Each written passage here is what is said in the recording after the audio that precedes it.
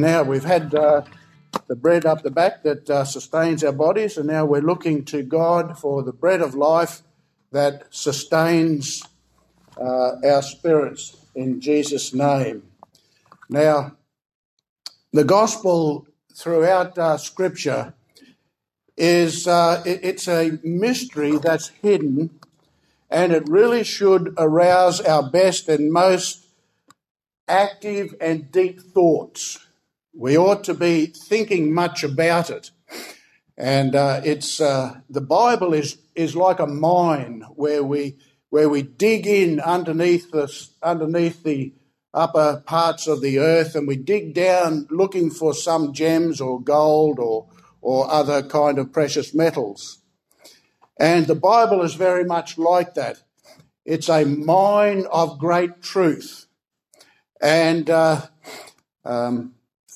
so the most relevant, the most valued things of revelation in the Bible are concealed by the great Creator and Redeemer, Jesus Christ, from the common world view. And we need to be able to search the Scriptures, and that's why the Bible tells us to search the Scriptures, to don't just read it like you might read a novel, but search the Scriptures, digging deep into it, that the Holy Spirit might take some of the more powerful truths of God and apply them to our lives and help us to be better followers of Christ. Now, as we are reading through this, I was reading through this the other day, I noticed once again Paul using the term "to the saints." And, there are some words that get misused so much and so often that the real term, the real meaning of that word is lost. And I know one of those terms is cool. Who knows what cool means anymore? We don't really know. Cool could be good, or it could be a temperature, or I don't know, or hot. There are a number of things like that today that are misused. And that might be a trivial thing, but when it's applied to the Scriptures, we have a real problem. Because if we misunderstand what the Scripture is saying because that word has been misused out here, then we won't understand the more powerful truth that God is wanting us to know. Now, this here, to the saints and faithful brothers in Christ at Colossae, I just want to just pause for the moment before we go on, and I just might remind you that there's a few people that need to leave in shortly, so don't be upset when they get up and walk out. Saint or saintliness, sainthood. The word saint actually is a Latin word, and it means holy and eminently godly people. That's where the term comes from. Now, of course, that has got applied to a certain class of people these days. And even to the point where the head of one particular church can look back over the history of that church and say, well, that particular person there was a very eminently godly person and did all these good things and even did some miracles. And so we now declare that person to be a saint. And so we get this idea that saintliness and sainthood is removed from the common people and placed to a certain group of people. Paul doesn't use it that way. Paul does not use it that way. In fact, the word saint, coming from translated the word into saint, is 55 times in the New Testament, and it's even applied to what is called carnal Christians, those who are not yet walking in some level of victory in their lives. They're still struggling with a lot of issues. It's applied to some carnal Christians even. Paul applies it. In 1 Corinthians 6 and verse 2, saints will judge the world, and if the world is to be judged by who? By you. right? So it's not just these special groups of people out there.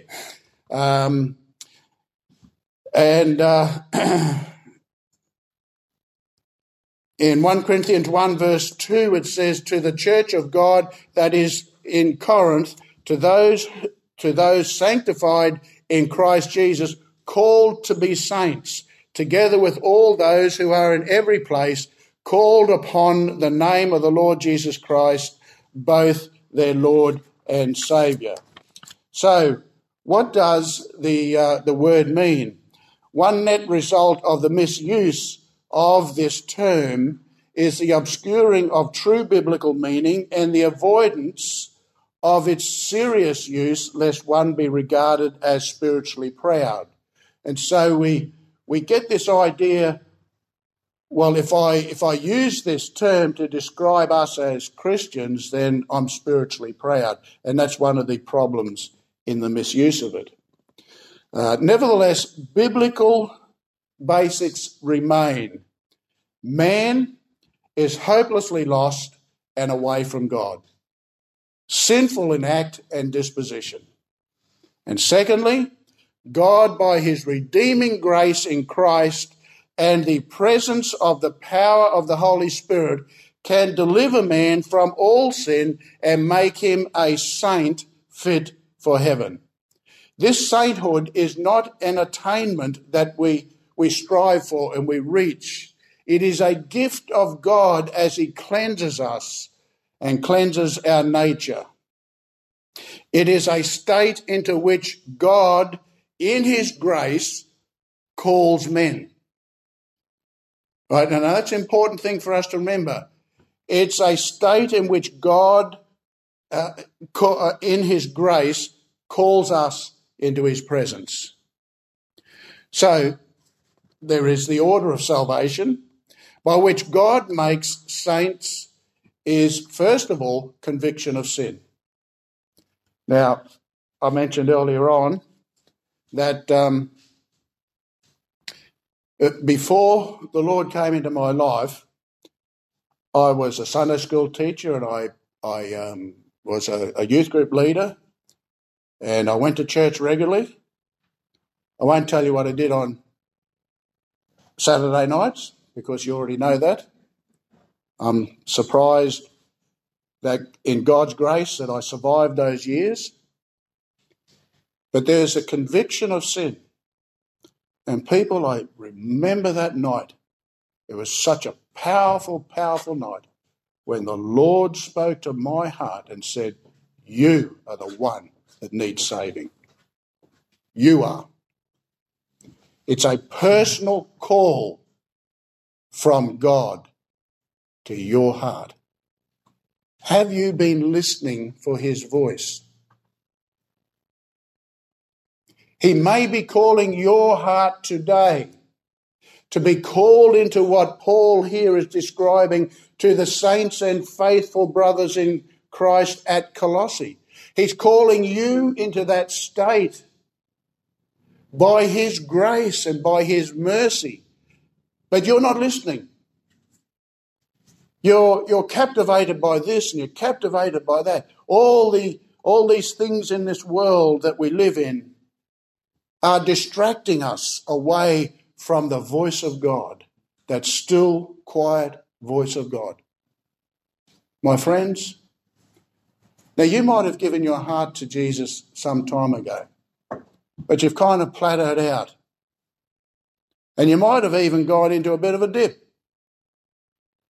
Instead of walking on through life joyous, as the scripture calls us to be, there's a depression and there's a sadness in your life, and you've forgotten the great grace and mercy that God brought into your life.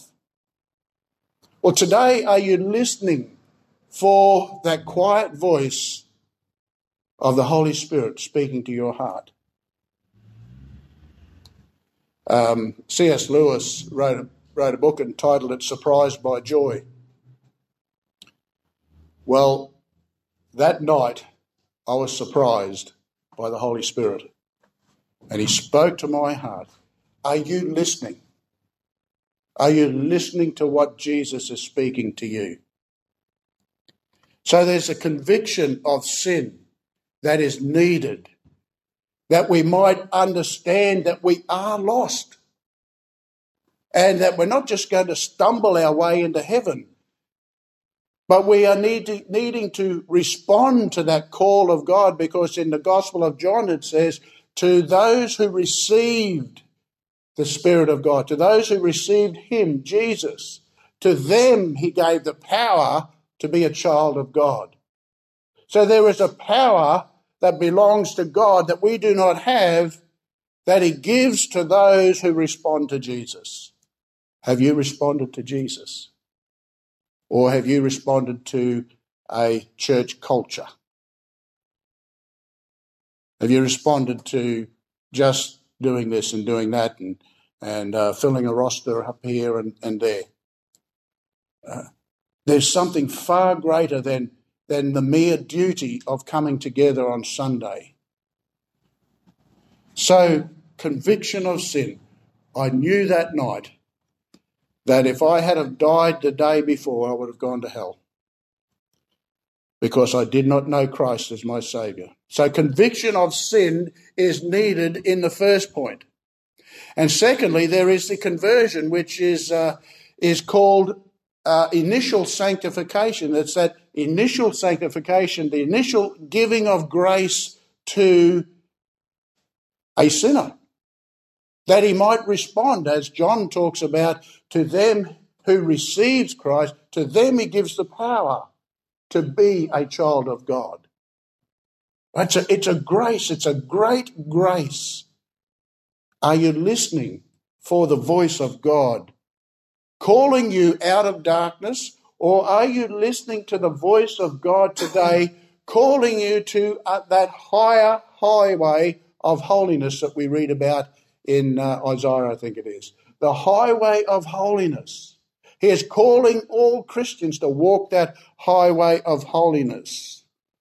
And which brings us to the third point in the order of salvation, that is conviction, conversion, and progressive sanctification, where we continue to walk in the grace and the mercy of Christ as he begins to reveal ourselves more to us. I mean, there's nothing that we could do or say or tell God that he doesn't already know. There's nothing about us. There's no secret thought, secret action that no other person saw or no other person heard us utter. There's nothing of those things that we could confess to God that he would say, oh, that surprises me.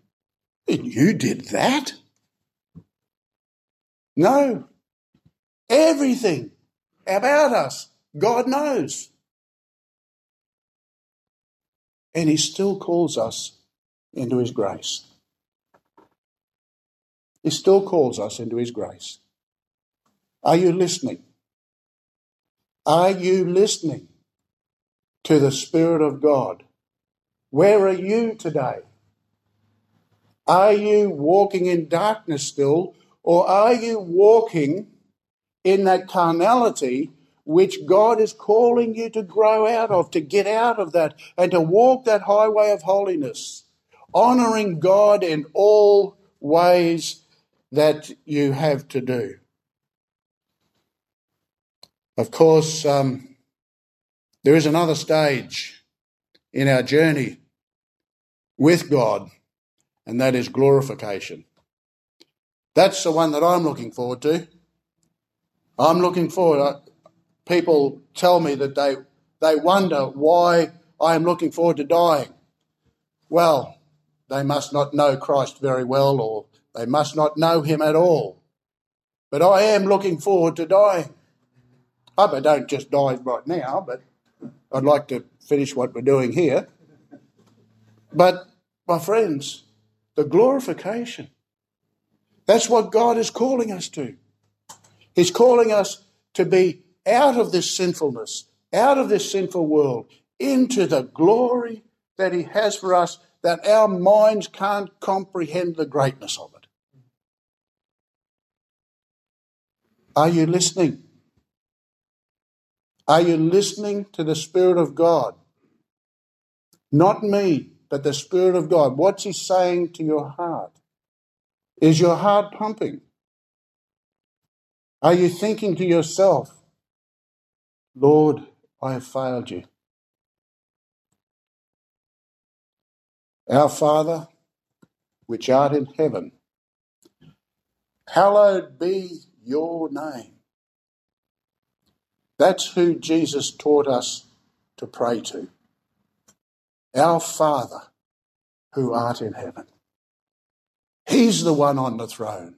No matter what circumstance you have in this world that buffets you and knocks you around, your Father in heaven is on the throne. Your circumstances has not dethroned him. What a great God we have. What a great sovereign God over all things and even over humans' wickedness in this world. So, my friends, today, that's the beginning part of our introduction to Colossians. And I want you to understand that this word saint is a very important word that you should never, ever read over the top of again. Because you are called to live a saintly life in this world. And you are called to know that God Himself is calling you a saint. It's not just reserved for those who have died hundreds of years ago and some church organisation has decided, yeah, they were pretty good people and we're going to name them saints today. The word saint is, well, we've got football teams with saints, call the saints. I don't know if they do too many saintly deeds, but I guess if I had the choice of being in a football team called the Saints or the one called the Demons, But then there are countries called saints, and then there are states in countries that are called saint. There are cities that are called saint. So the word saint has been thrown all around the place, and we've lost the biblical meaning of it. And the biblical meaning of it is that we are called out of darkness and out of the way of the flesh, and we are called into a life of sacrifice unto Christ our Lord, who gave his all on the cross for you and for me. So, my friends, you are called to sainthood.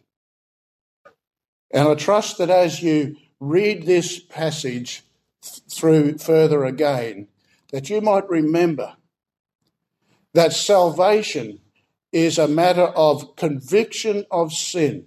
And we have to preach the law so that people know that they are sinners. Otherwise, why should they repent? You have broken the law of God. And it wasn't until I understood that I had broken the law of God.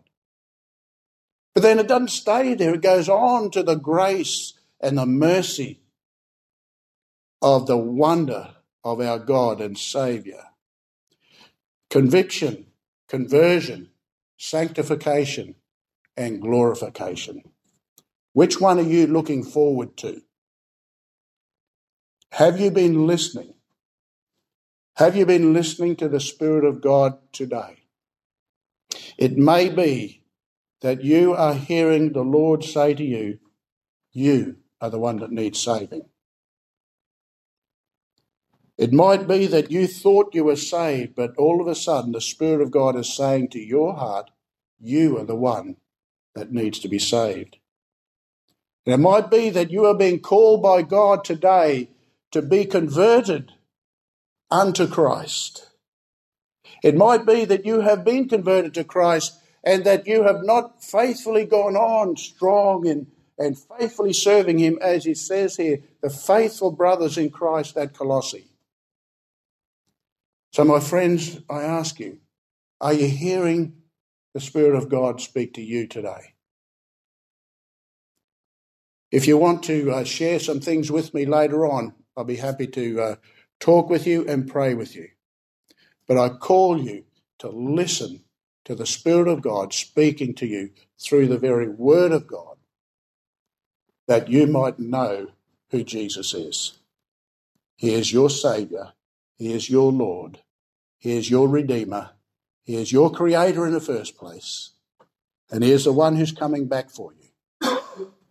Let us pray.